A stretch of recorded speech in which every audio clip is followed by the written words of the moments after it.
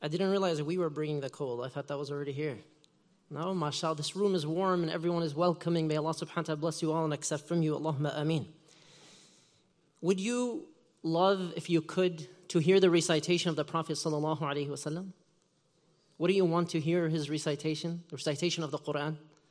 That would be such a blessing. Imagine the reward of the people of Jannah as they're going about and meeting the people of paradise. Imagine being able to meet the Prophet sallallahu alaihi wasallam. Every time you hear his name, sallallahu alaihi wasallam, alayhi salatu wassalam. Allah subhanahu wa ta'ala, according to an authentic hadith, Allah subhanahu wa ta'ala does not listen to anything as he does to the beautiful voice of a prophet reciting the Quran pleasantly. According to this report, there's an understanding from some scholars about how pleasant of an act of worship it is when the Prophet sallallahu alaihi wasallam is reciting. We know the very famous ahadith when they asked Aisha radiallahu anha about the character of the Prophet sallallahu alaihi wasallam. We see that he exemplified the Quran.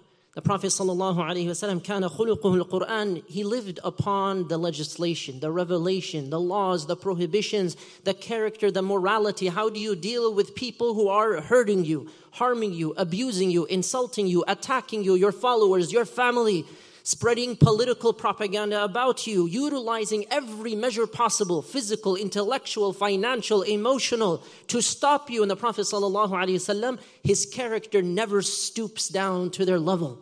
His character is testified to by Allah subhanahu wa ta'ala.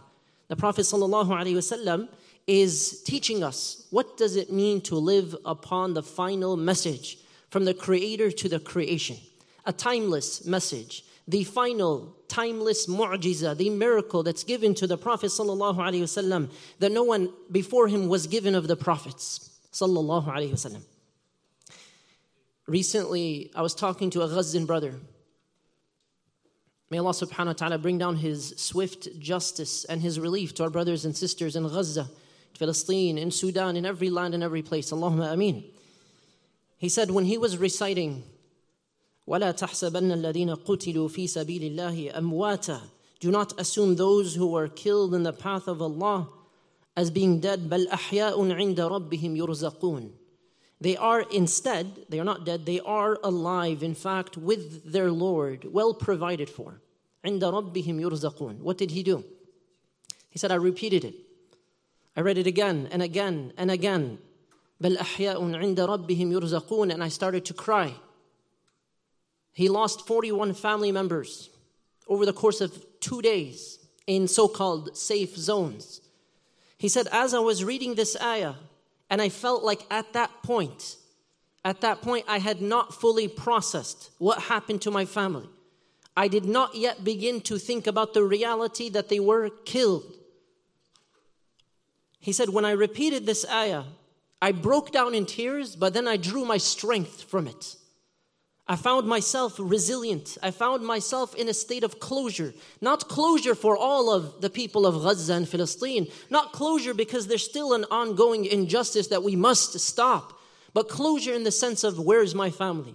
Closure in the sense of processing qadr, understanding the little that you can understand and accept of the divine wisdom that Allah subhanahu wa ta'ala tells us about in the Quran of why things happen and how to see them from multiple perspectives. And of course, you take from this example your own story, your own journey. The things that you don't know about the future that you will have to process, that you will have to find a sense of closure with, that you will have to be resilient through. How does the Muslim find and tap into that perseverance, that resilience, that strength that has inspired millions around the world to look into Islam, that has inspired people in my community alone, just in Southeast Michigan? We've had maybe 24 shahadas just in the first month. Just in the first month, from October 7 to November 7. And of course, this is a small example in just one area. Online as well, we've had many non-Muslims reach out, learning about Islam from the resilience, the strength that they had seen in videos that you cannot deny. From children as young as 6 and 7.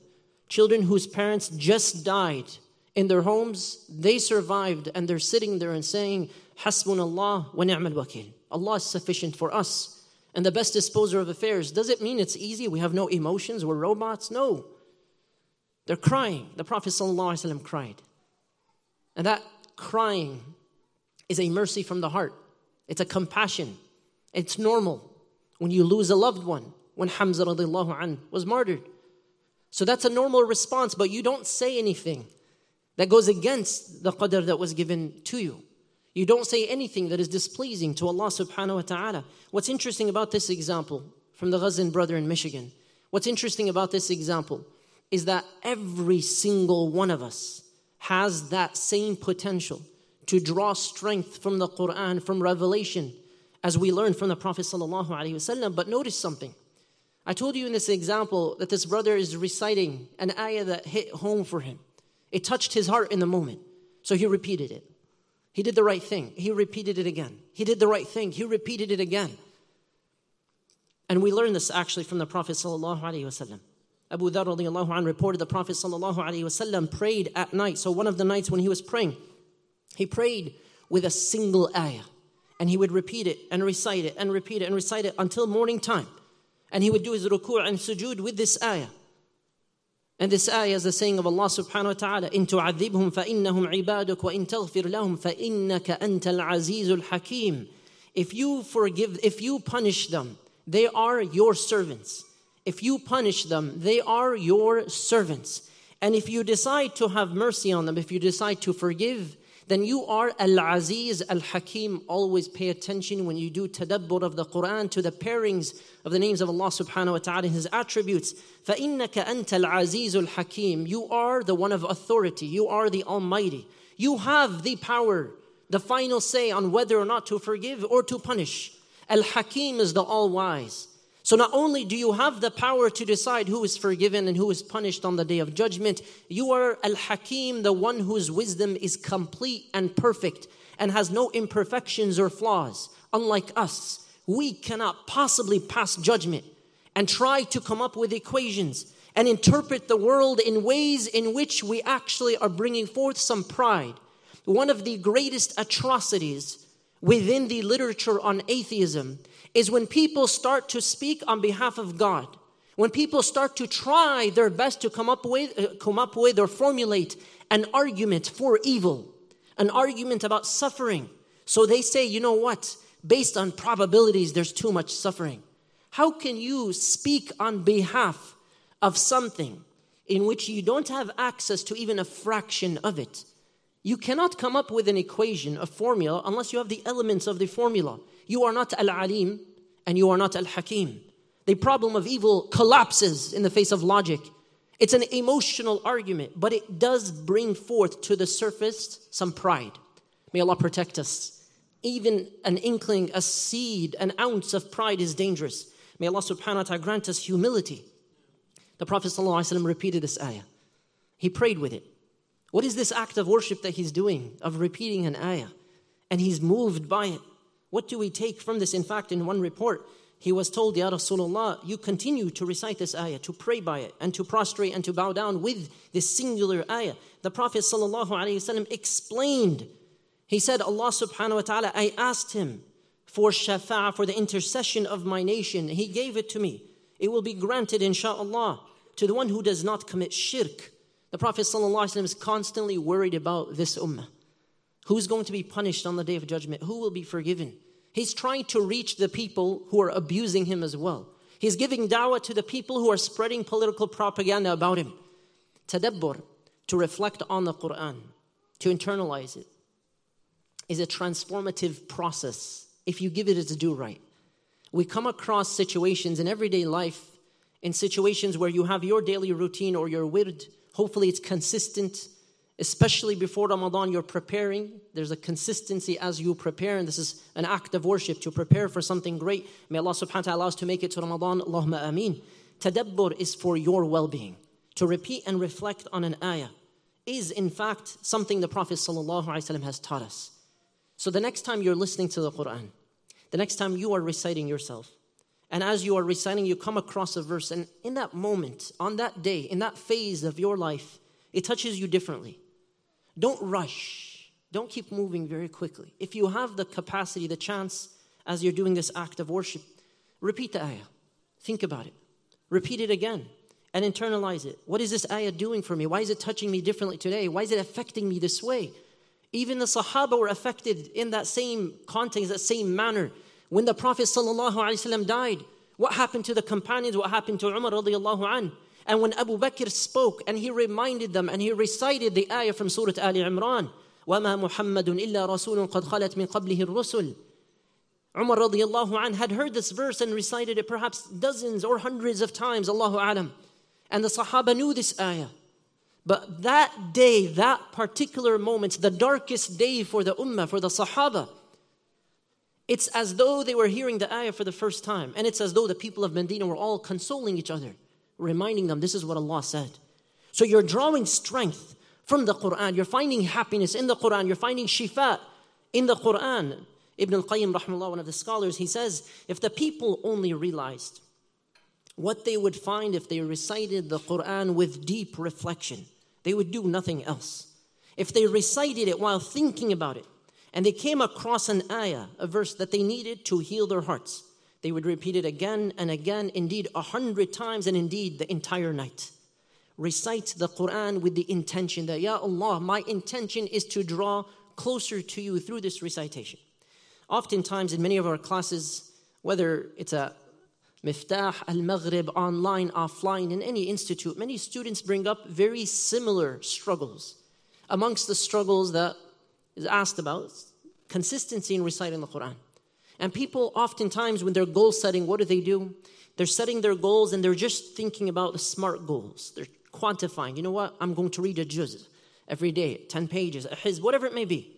So they're thinking about numbers. They're thinking about sunan, the voluntary prayer. And what do they think? I want to pray 12 rak'ahs of sunnah, the rawatib, every day. So now as they're doing their goal setting, they're checking off their tasks. They're thinking of it in a more robotic sense. So it's just about finishing this act of worship. It's about, I have to get my Quran done. I have to just finish 5-10 pages. I just have to read 100 ayat. It becomes more about the numbers. It becomes more about the to-do list. It becomes more about the goal setting, which is important. But it sometimes excludes the spiritual dimension that is crucial when it comes to all acts of worship. That, Ya Allah, my intention is not just to set SMART goals so that I'm happy I finished a certain number of rak'at or a certain number of ayat in a month or a year. My intention is to, in the moment of that act of worship, draw closer to you. That I want to be amongst al-muhsineen. That I want to do so. I want to recite in the same manner that I would imagine I would recite if the Prophet ﷺ was next to me. Knowing with ihsan that Allah is always watching you. As you pray, as you talk about your to-do list, as you set goals before Ramadan and for the entire year. Make sure the spiritual dimension is always present. May Allah subhanahu wa ta'ala grant us sincerity and consistency. Allahumma ameen. One time, the Prophet sallallahu alayhi wasallam, as is authentically reported by Abdullah bin Mas'ud, one time he tells Abdullah radiallahu anh to recite the Quran to him. So he tells him, Iqra alayya, recite to me. He says, Ya Rasulullah, should I recite to you when it was revealed to you? To paraphrase, the Prophet sallallahu alayhi wasallam said, yes. Naam. He said in one riwayah, I like to hear it from someone else. And then he starts to recite from the beginning of what surah? Who can tell us? What surah does Abdullah begin to recite from? Say it out loud. Surah An-Nisa. He begins to recite from Surah An-Nisa from the beginning. He recites and recites and recites. He reaches a particular ayah, ayah 41. And the Prophet ﷺ tells him to stop, and he looks at the Prophet and he sees that he's crying. Sallallahu alayhi wasallam. Hasbuka al-an. Enough for now. He said, I turned to him, his eyes were swelling or welling with tears. As reported by Bukhari. What was he crying about? Which ayah? Or at what point was the crying noticed by Abdullah radiallahu anh? It was the saying of Allah subhanahu wa ta'ala. Who can tell us? What is the ayah? فَكَيْفَ إِذَا جِئْنَا مِنْ كُلِّ أُمَّةٍ بِشَهِيدٍ وَجِئْنَا بِكَ عَلَى هَؤُلَاءِ شَهِيدًا. Pay attention. The Prophet sallallahu alayhi wasallam is moved, is crying. You'll notice the ayah. What's the ayah? How will it be? Allah subhanahu wa ta'ala is saying, how will it be when we bring for every ummah a witness? The Prophet will testify for and against his people. Some prophets had no followers. Some had just a few. Others had 60, 70, 80. And Prophet Musa alayhi salam had a great number. And Prophet Muhammad sallallahu alayhi wasallam, of course, the largest following. How will it be when we bring for every nation its witness, and we will bring you, Ya Rasulullah sallallahu alayhi wa sallam, we'll bring you, O Muhammad, as a witness over them. He's crying. Why? What might we imagine is he thinking about? With his compassion for all people to be guided, with his compassion for everyone to make it to paradise, and for no one in his ummah to be amongst those who are punished. He's thinking about the fact that he has to testify against some of the very people that are alive at that time and those who will follow until the end of times. And the Prophet ﷺ, you can imagine, perhaps this is coming from his mercy, even for those who were harsh, even for those who opposed Islam. And many of them later on embraced it. So long story short, you see from the Prophet ﷺ drawing strength from the Quran, finding through the Quran inspiration for different situations, finding himself moved by what Allah subhanahu wa ta'ala is saying. And this is something the companions took dearly from the Prophet ﷺ. You had an example of Aisha radiallahu anha. She's reciting, and one time her nephew goes to say salam to her. She's making dua and reciting. He leaves, he goes to the souq, the marketplace. He comes back. He said she's still reciting the same ayah and making dua with it. And she's moved emotionally with this verse. It's a verse from Surah At-Tur. And as she's reciting this ayah about the people of Jannah, as they're having conversations, may Allah make us amongst the people of Jannah. Say Ameen. They are talking about ad-dunya, this world. And as they are talking, imagine this scenario, this setting right here in New Jersey. They're talking about these scenarios, these times that they experience. قَالُوا إِنَّا كُنَّا قَبْلُ فِي أَهْلِنَا مُشْفِقِينَ. They say, we were before this reward, before Jannah, we used to be in awe of Allah subhanahu wa ta'ala in the midst of our people. We used to be in awe. فَمَنَّ اللَّهُ عَلَيْنَا. فَمَنَّ اللَّهُ عَلَيْنَا. She would recite this and repeat it. فَمَنَّ اللَّهُ عَلَيْنَا وَوَقَانَا عَذَابَ السَّمُومِ. Allah graced us and protected us from the punishment of the hellfire. إِنَّا كُنَّا مِن قَبْلُ نَدْعُوهُ إِنَّهُ هُوَ الْبَرُّ الرَّحِيمُ. We used to make dua. We used to call upon Allah alone in a dunya. We used to ask for protection from the hellfire. We used to make dua for Jannah. We used to call upon Him. إِنَّهُ هُوَ الْبَرُّ الرَّحِيمُ. He is the most kind, the most merciful. The Quran, if you give it its due right, it's not a small task. It's a way of life. Don't think of the Quran as a small habit you're adding to your life. It is a lifestyle and a worldview. It's the thing that shapes you. It's the thing that gives you resilience. It's a preventative measure and a healing as well. But if you abandon the Quran, you neglect the Quran, or you're not giving it its due right, like a person who's given a prescription, he barely applies the prescription. He says, it doesn't really work. Did you do this? X, Y, Z, 1 to 6, 1 to 10. What did you do? I tried it once. It didn't work. I did it inconsistently. It didn't work. I was hasty. It didn't work. That's not how treatments work. That's not how a worldview works. It is an ongoing lifestyle. So if you want to take from the mu'jiza that Allah has given you, then give it its due right. It is a way of life. It is a full-time thing and beyond. It's embedded in the way you talk to your family with Muslims and non-Muslims. It's embedded in your psychology. You cannot have psychology without Islam, without Quran. You cannot have anything complete without the worldview that gives you the reality of this world and the reality of what's to come. And you see so many people affected by the Quran, they repent. They return to Allah. They change their entire lives, sometimes because of a single ayah that they heard. There's a very famous singer from the Middle East.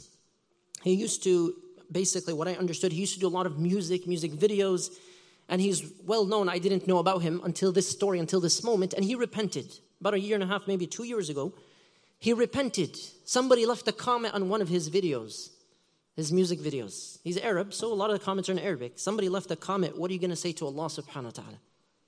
And he said, I saw this many times. I've heard many people criticize. His family's practicing Muslims, but he's in the music industry. And somebody asks him this question, and I think at one point they even included ayat in some of these comments. He said, that time it hit me differently. He left the entirety of the music industry. By the way, there's a lot of money attached to what he had. That's not an easy sacrifice. That's a test. How sincere are you? What are you willing to give up to leave the haram and go to the halal? What are you willing to race for? Yusuf alayhi salam, being seduced, what does he do? فَاسْتَبَقَا. They both raced to the door. The wife of Al-Aziz and Yusuf alayhi salam. They raced to the door for very different reasons. One is racing and rushing to Allah subhanahu wa ta'ala for safety. The other is racing for sin. This man repented, became a qari of the Quran, learned tajweed, memorized the Quran. And he started to record the recitations of the Quran to make up for a lifestyle of music.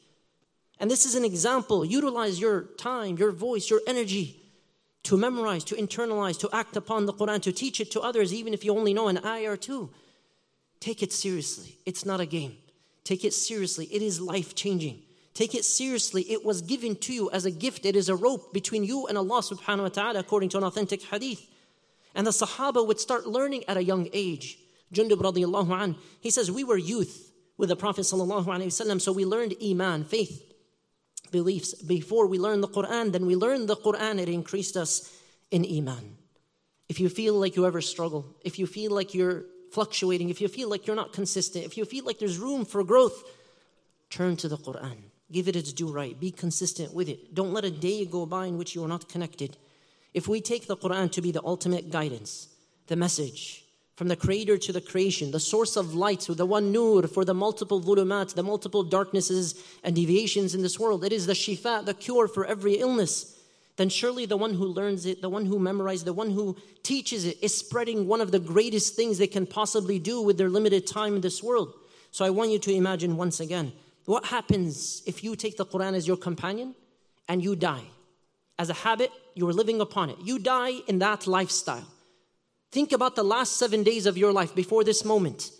How was your experience with the Quran?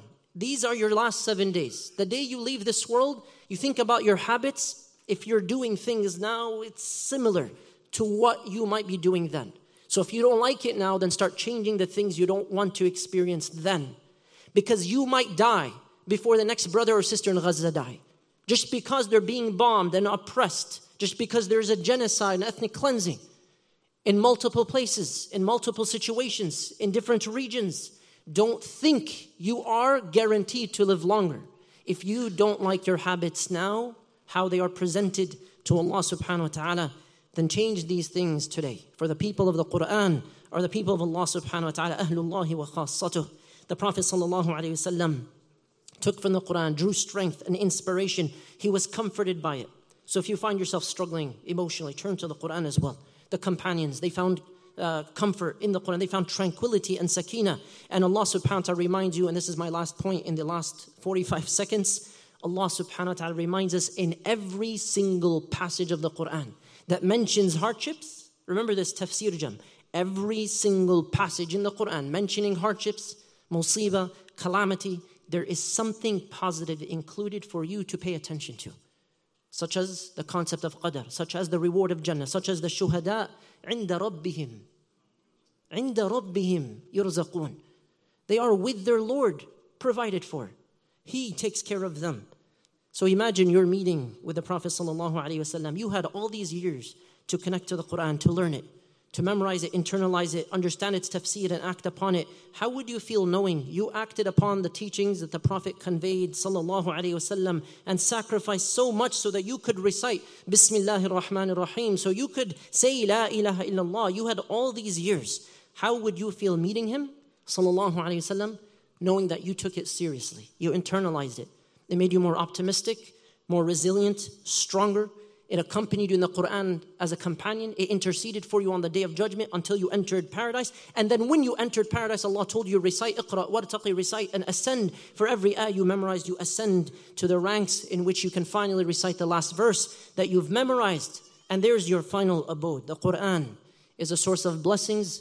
Do not neglect it, respect it, study it, find comfort and strength in it, and teach that strength and comfort and optimism to others. May Allah subhanahu wa ta'ala make us amongst those who are resilient and a source of resilience and people of the Quran throughout our lives until the last breath. And may Allah subhanahu wa ta'ala bring down His swift justice and His mercy and His relief to our brothers and sisters in every land and place. Allahumma ameen. Wa sallallahu ala nabina Muhammad wa ala alihi wa sahbihi ajma'in.